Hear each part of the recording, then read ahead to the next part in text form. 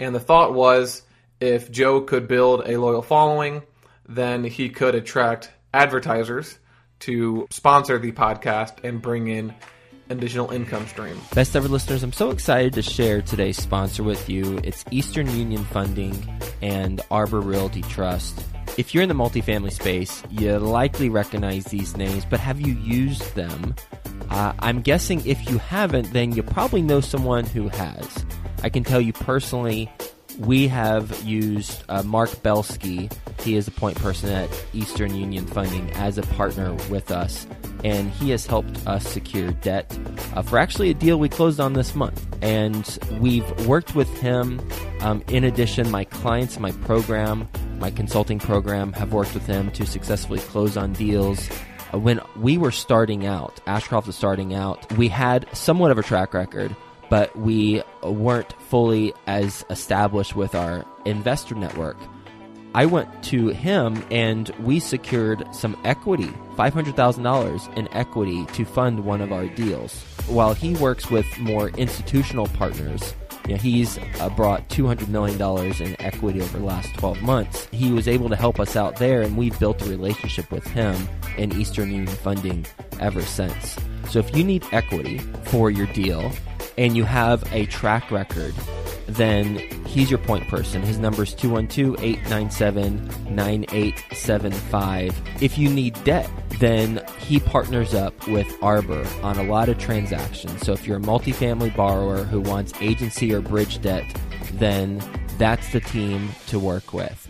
We have worked with their team, both Eastern Union and Arbor, on deals, and people who have purchased deals from us, have used Arbor, as well as my clients in my consulting program, they've used it. So this is a recommendation that comes from firsthand experience. And the last thing I'll say about working with Mark Belsky at Eastern Union is that if you need a loan guarantor, but don't have that track record quite yet, then Mark can look at the deal you've got, and assuming it checks out, he can make introductions to people he knows as potential loan guarantors for your deal. So debt, equity, and potentially loan guarantors. All you need to find a deal, obviously. But besides that, the other main components of the deal they can help you out with. So talk to Mark Belsky. His email is mbelsky@easterneq.com, and his phone number 212-897-9875. There needed to be a resource on apartment syndication that not only talked about each aspect of the syndication process, but how to actually do each of the things and go into it in detail. And we thought, hey, why not make it free too? That's why we launched Syndication School, and Theo Hicks will go through a particular aspect of apartment syndication on today's episode and get into the details of how to do that particular thing. Enjoy this episode, and for more on apartment syndication and how to do things, go to apartmentsyndication.com, or to learn more about the Apartment Syndication School, go to syndicationschool.com so you can listen to all the previous episodes. Hi, best ever listeners. Welcome back to another episode of the Syndication School series, a free resource focused on the how-tos of apartment syndications. As always, I am your host, Theo Hicks. So each week we air a two-part podcast series about a specific aspect of the apartment syndication investment strategy. And for the majority of these series, we are offering documents or spreadsheets that are available for you to download for free. All documents and Syndication School series can be found at syndicationschool.com.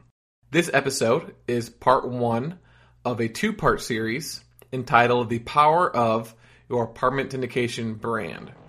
Now actually, it's going to be a four-part series where we will be focusing in the first two parts on the power of the brand, and in the second two parts, we'll be focusing on the two large components of the brand, which is your company presentation and your thought leadership platform. But to start off, we're going to do an introduction into why you need a brand, and how to select a target audience, as well as the first 3 components of your brand in this episode. So those are the 3 things you will learn by the end of the episode. Now, to explain how powerful and important a brand is, I will start off by going over 2 examples, because what better way than to discuss real-world examples. So probably the most popular brand out there is Apple, but it used to not always be as popular as it is today. In the early 90s, they were losing market share to a company called Wintel, which is a partnership between Microsoft Windows and Intel, which no longer exists. And at the same time, Apple had also tried a new project called the Apple Newton, which obviously doesn't exist because it failed. And it was a multi-billion-dollar project. So the combination of those 2 things had the company overall struggling.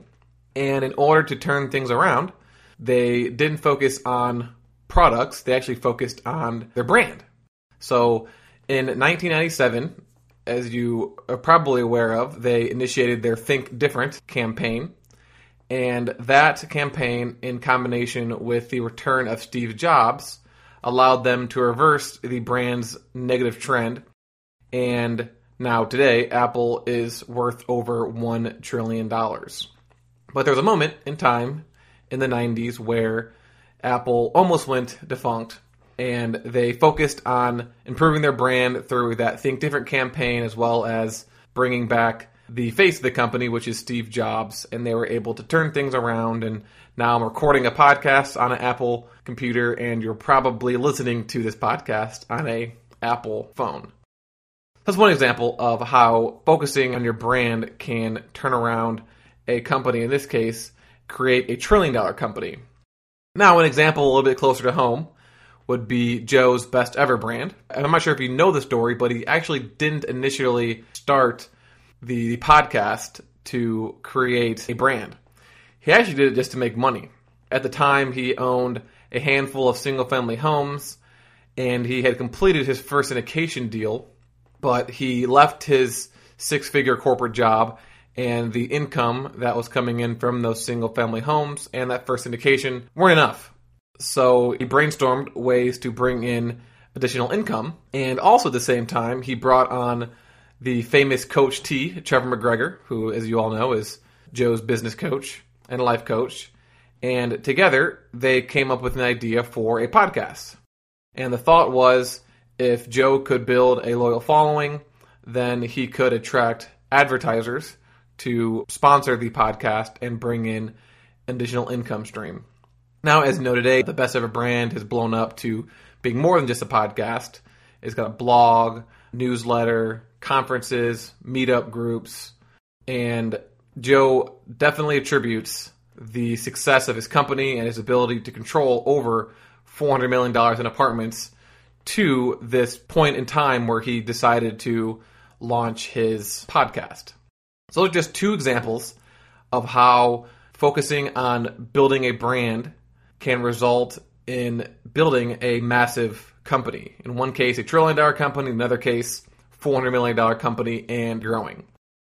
So more specifically, based off of those 2 examples and other examples of powerful brands, why do you need a brand as an apartment syndicator? Why can't you just focus on finding deals and raising money and asset managing? Why do you need to incorporate an entirely seemingly different aspect of a business, which is a brand?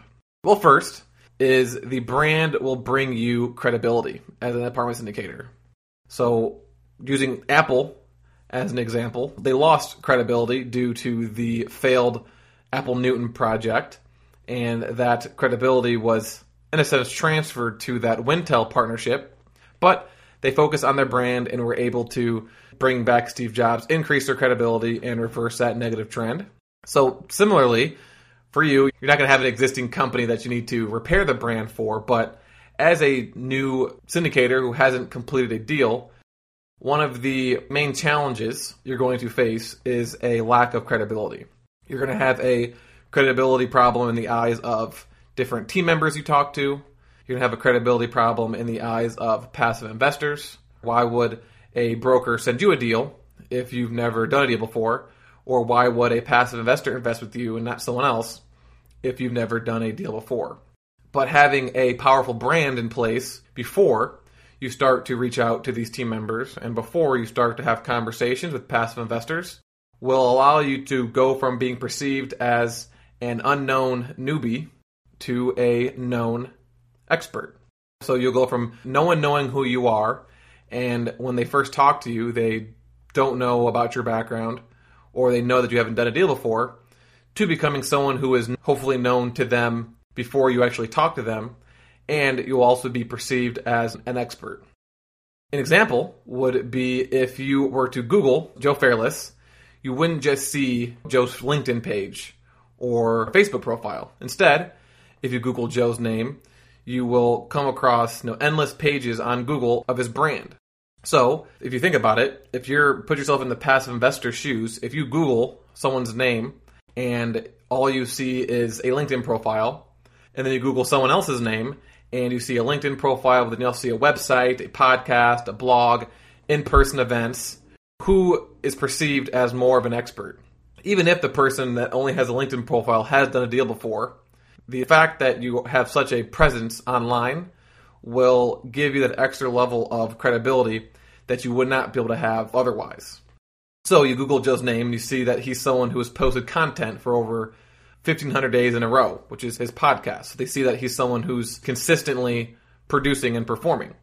They also see that he hosts in-person events with his meetup and his conference, which gives even more credibility than someone who solely has an online presence. And they'll also see a variety of other educational content. So they see that not only is he successful, but he's attempting to help other people be successful as well. So all those things hold extra weight in the eyes of a potential team member or a potential investor. So credibility is huge. Number 2, having a brand allows you to have extra networking abilities. So, for example, with a podcast, you have the ability to network and form personal connections with your listeners that you've never met before, and you're doing this while you sleep. So you record a podcast episode one time, and someone on the other side of the planet who is listening to it during the day while you're sleeping that you never met before, who might be a potential passive investor, is listening to your podcast, getting to know you, and getting to see you display your expertise. Also, the brand allows you to meet people that could potentially be future team members. So, for example, if you create a interview-based podcast or an interview-based blog or an interview-based YouTube channel, then you get to go out and pick, rather than calling up a broker and having a regular conversation with them about your goals of buying a deal, instead you can invite them onto your podcast, which gives them exposure, and before or after the podcast you can talk to them about your business. An added level to that is that you're able to leverage your brand to meet people in person or just via Skype and having conversation that you would not have been able to meet otherwise. For example, in Joe's first 200 podcasts, he interviewed Robert Kiyosaki and Barbara Corcoran. So without a brand, how would he have met those two individuals? It's been very difficult. It's possible, but it's been very difficult, whereas instead, he has an in, which is his podcast. And he mentioned how many people listen, and that is focused on real estate, and invite them on. Maybe they say no, but in this case, they said yes. And then more currently, Joe's been able to talk to other famous people like Emmett Smith, Cheryl Fletcher, who he actually spoke to and who actually spoke at his real estate conference, and Tony Hawk, among other people. So again, without a brand and without the podcast aspect of that brand, how would he talk to Emmett Smith? How would Ed had a chance to talk to him unless he ran into him at a grocery store? So in other words, the brand is the most time-efficient networking strategy that has ever existed because, again, you can network with people across the planet while you're sleeping. And at the same time, it's also powerful because it allows you to interact with people that it would be impossible to do otherwise. So that's number 2, the networking advantages of the brand. Number 3 would be direct and indirect cash flow. So for Joe, when he started his podcast, the goal was to get sponsorships. So that's a direct line of cash flow from the podcast. Other examples of more indirect things that come from having a brand would be money made from things like conferences, book sales, or consulting programs. Because if you have a large brand and you have a large following, then there are things that you can sell to them that add value to their business and makes you money as well. And then, of course, since we are apartment syndicators, we make the majority of our money from actually doing deals. So, indirectly, we benefit from our brand by doing more deals. So we are able to bring on more passive investors, more team members, more partners, find more deals than we would have been able to do without our brand and the credibility and networking and exposure that comes from it. So that's number 3, direct and indirect cash flow. Number 4 is education. So if you listen to the previous syndication school series, you'll remember that 2 of the requirements to becoming a syndicator is education and experience. And one way to gain education, which also has other benefits as well, is through your brand. So again, if you have a interview-based podcast, then you're able to bring on different real estate professionals who are active and successful and have conversation with them and ask them really any question you want. So if you have a particular question about a specific aspect of the syndication investment strategy, let's say you want to know what's the best way to put together an offering from a legal standpoint, then rather than just calling up a lawyer and asking them those questions, which they probably answer, but an extra level of connection would be to bring them on your podcast and also ask them that same question, because again, you're going to get the answer, people listening are going to get the answer, and you're going to form a more personal connection with that person, and you're giving them more exposure for their business as well. Which brings us to the 5th point, which is contribution. So the first 4 are more for you. How are you going to benefit? But at the same time, by building a powerful brand, other people are going to benefit as well. Because I'm going to keep using the podcast as an example throughout, but if you have an interview-based podcast, not only are you getting the benefits of credibility, networking, potential cash flow, and your education, but people listening are also going to learn. They likely have similar questions that you have, and by you asking them, they are learning things that will help them achieve their business goals. And at the same time, since the brand will help you achieve your business goals as well, the people involved in your business, so your team members, your passive investors, partners, any clients you bring on, people who go to your conferences, anyone who benefits from your brand will also have the ability to grow their business as well. So those are the top 5. There are plenty of other reasons why brands are powerful, but the top 5 reasons are that credibility factor, the ability to network with people you don't know while you sleep, and connect with people that you would likely never meet otherwise. 3 is the ability to create a line of direct and indirect cash flow. 4 is the educational benefits to you. And 5 is the ability to contribute to other aspiring investors, in this case, the syndication niche. But really, these concepts discussed in this podcast and in the next 3 Syndication School podcasts can really be applied to any business strategy, not even just real estate. Now, there is one thing that Joe wishes he would have done differently starting out. Obviously, everything's worked out perfectly fine. But one of the things that he wishes he would have done differently starting out was to have focused his content more. So the mistake was not defining a specific target audience. And instead, he focused on trying to bring in as many listeners as possible. And one of the reasons why he came to this conclusion was after reading Tim Ferriss's, it's not his most recent book, but it's his book, Tools of Titans. And in one of those chapters, he interviewed an economist who brought up the concept of 2,000 true fans. Now, essentially, there are 2 different types of fame. There's general fame, and there's selective fame. So general fame is essentially the type of fame where you are known by everyone, you are recognized by everyone.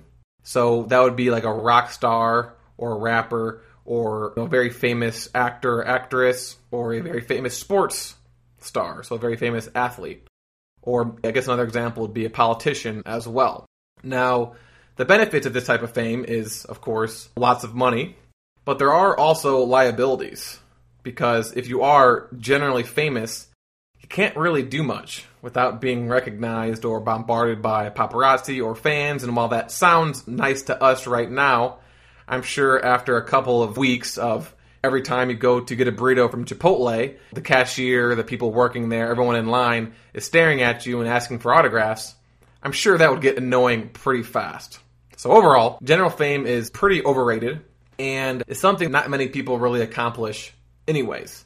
Now the other fame is the selective fame. And per the name 2,000 True Fans, what selective fame is when you are famous to 2,000 to 3,000 hand-picked people. And with this type of fame, you're able to maximize the upside, so the financial upside, while minimizing that downside and the liabilities that come with the general fame. And the reason why this aligns really well with apartment syndications is because you don't really need hundreds of thousands or millions of people investing in your deals. 2,000 passive investors would be enough. You don't even need that many. But having 2,000 people who are loyal to your brand and loyal to your company will allow you to do any deal you want and raise money for any deal that you want. So that's why you want to select and define a specific target audience, and these will be the people who will be your 2,000 or so true fans. Because at the end of the day, the best brands are the ones that only attract the ideal customer rather than attracting everyone. So the best brands, so an amazing brand would have 1,000 people who will buy anything that they create, whereas a brand that has 100,000 followers that only has 1% of people buying some of the things they make is not as effective, it's not as good. So who are the 2,000 true fans for apartment syndicators? Well, for example, obviously your fans, quote unquote, are going to be the passive investors who are investing in your deals primarily. And for Joe, his target audience is, again, defined very specifically, and it is people that are between the ages of 35 and 65 years old, that are male, living in or near a large city, and are employed as a business owner, executive, doctor, dentist, engineer, or a real estate investor who is interested in being a passive investor, and they are accredited.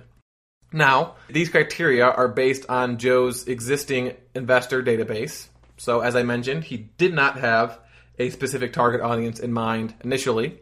So once he'd done a couple of deals, he went back and analyzed his investor database to figure out what was the common thread amongst the majority of the investors.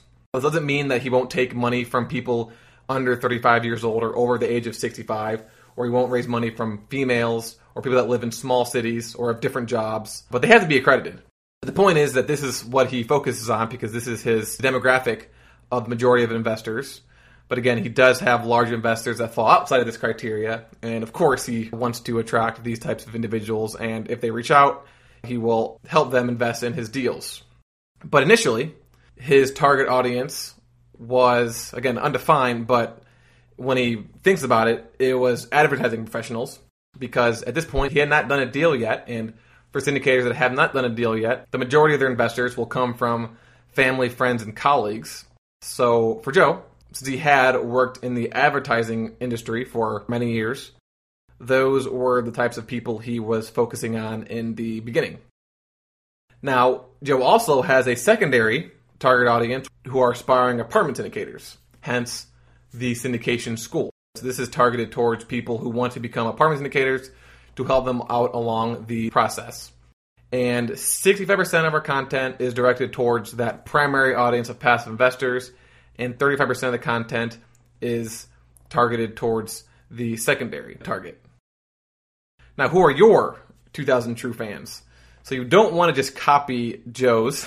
You can if you want to, but you want to make it more specific when you are first starting out because you aren't going to have access to such a large demographic of investors because Joe has done many deals, whereas you haven't done any deals at the moment. So instead, you want your primary target audience to be hyper-focused, based on the networks you are already tapped into. So this could be your current job. It could be if you were tapped into your college alumni group. If you play intramural sports, it could be people that go to your gym. Friends and family are pretty obvious. Maybe there's a charity that you volunteer at. So essentially, ask yourself what networks you're currently tapped into, and based off of the demographic of people, define a target audience with age, gender, location, what they do for work, things like that. Now, if the primary target audience isn't big enough, then you can define that secondary target audience, and rather than it being the same as Joe, which is aspiring apartment syndicators, because you likely don't have a consulting program or the expertise to teach people how to do apartment syndications. Instead, it should be defined as an audience that you want to know. So who are people that you don't know right now, but you want to know, and your brand will be a good way to tap into that network. So overall, at this point, you should be able to define exactly who it is you're targeting your brand at.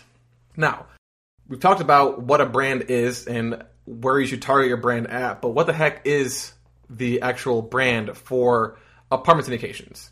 Well, there are 6 main components of the brand. Number 1 is a company name. Number 2 is a logo. Number 3 is a website. Number 4 is business cards. Number 5 is a company presentation. And number 6 is a thought leadership platform. Now, in the remaining minutes of this episode, we're going to focus on those first 3, the company name, the logo, and the business card. In the next episode, tomorrow, or if you're listening to this in the future, the episode after this episode, we will focus on number 4, which is the website.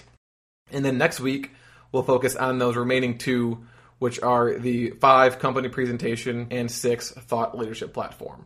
And we will also be offering a free document with this episode, which is a branding resource document, which offers tips and links for creating all 6 of the main components. But we'll go over most of the tips, and I'll explain which companies you want to use, but I would definitely use that resource because you can click on all of the different providers and examples that are listed on there. So, number 1 is the company name. When creating a company name, you have the decision to either incorporate your name or not incorporate your name. So your name being, Theo Hicks, Joe Fairless.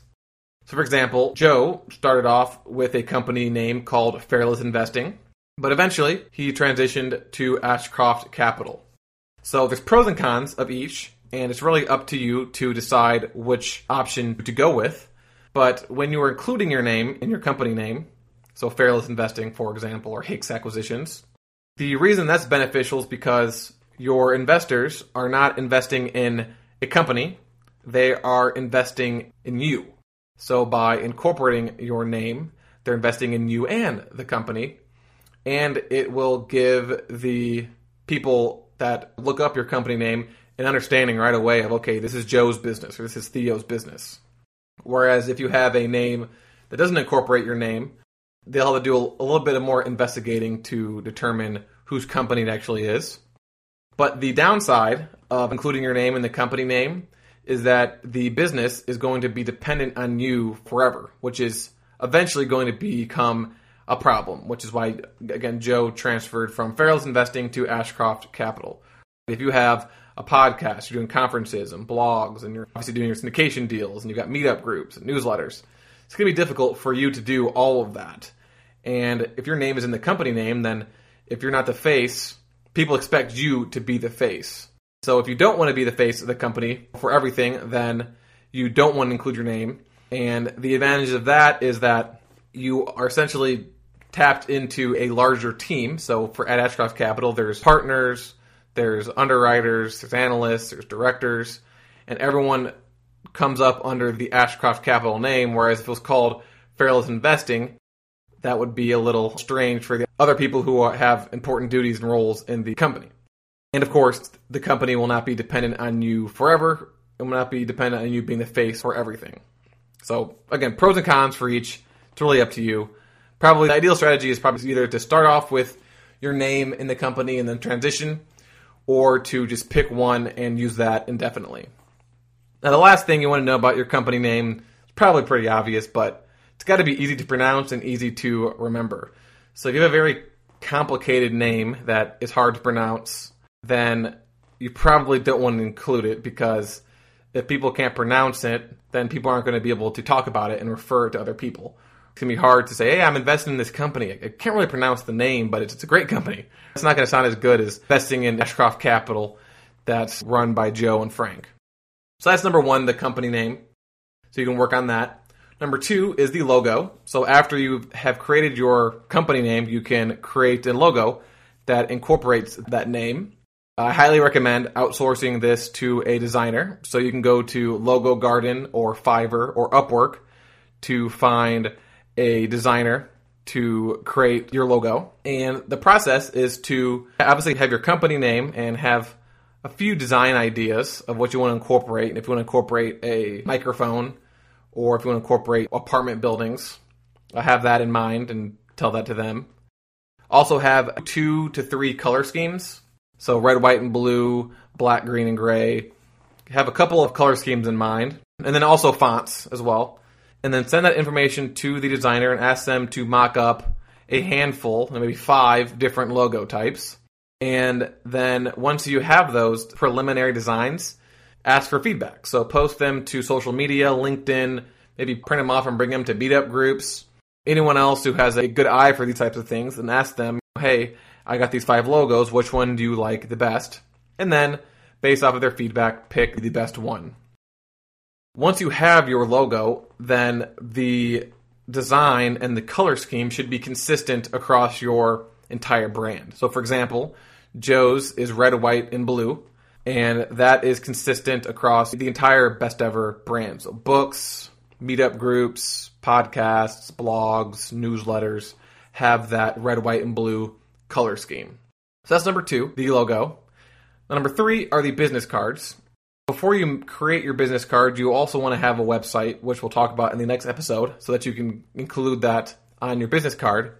But you want to include your company name, your logo, and your website on these business cards. And you can get business cards from Logo Garden or Vistaprint. And they usually will have a whole slew of designs to choose from. And you can incorporate your logo in a custom design. And one thing to think about is the title to put on the business card. And people have different opinions on this, but you can put the owner or principal or syndicator.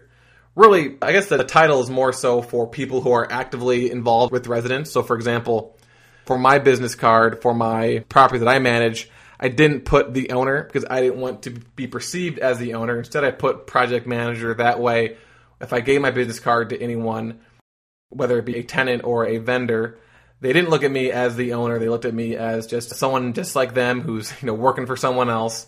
And that way, if they have any questions or pushback, I could just say, oh, well, it's not my decision. I'm just working on behalf of the owner. And in fact, I actually had my wife be the owner. And so whenever we had issues with tenants and they asked to talk to the owner, I would just send them to my wife and be sitting in the same room listening to them on speakerphone and giving her pointers on what to say. But anyways, those are the first 3 components of the brand, which are the company name, the logo, and the business cards. So in this episode, you learned the 5 primary benefits of creating a brand. You learned the one thing that Joe wishes he would have done slightly differently starting out, which is to define a target audience. And to do so, we introduced the 2,000 True Fans concept and told you exactly how to select your primary and maybe even your secondary target audience. And then lastly, we just went over this, which is how to create a company name, logo, and business card. And for those 3 components, make sure you check out the free document, which is available at syndicationschool.com or in the show notes of this episode, so that you can click on the links to the different providers who will help you create your logo and business cards. That concludes part 1. In part 2, we're going to focus exclusively on the 4th component, which is the most important component of your brand, which is the website. to listen to other syndication school series about the how-tos of apartment syndications, and to download your free document and all previous free documents, visit syndicationschool.com. Thank you for listening, and I will talk to you tomorrow. Do you need debt for your deal, equity for your deal, or maybe a loan guarantor to help you get qualified for the financing? Talk to Mark Belsky. His number is 212-897-9875. That's 212-897-9875. His email is mbelsky@easterneq.com. Have you heard about the latest podcast for entrepreneurs called Tough Decisions? Listen to Dan and Danae Hanford as they interview successful people from around the world about tough decisions as entrepreneurs. Visit toughdecisions.net and be sure to subscribe to their free weekly entrepreneurial email. That's toughdecisions.net.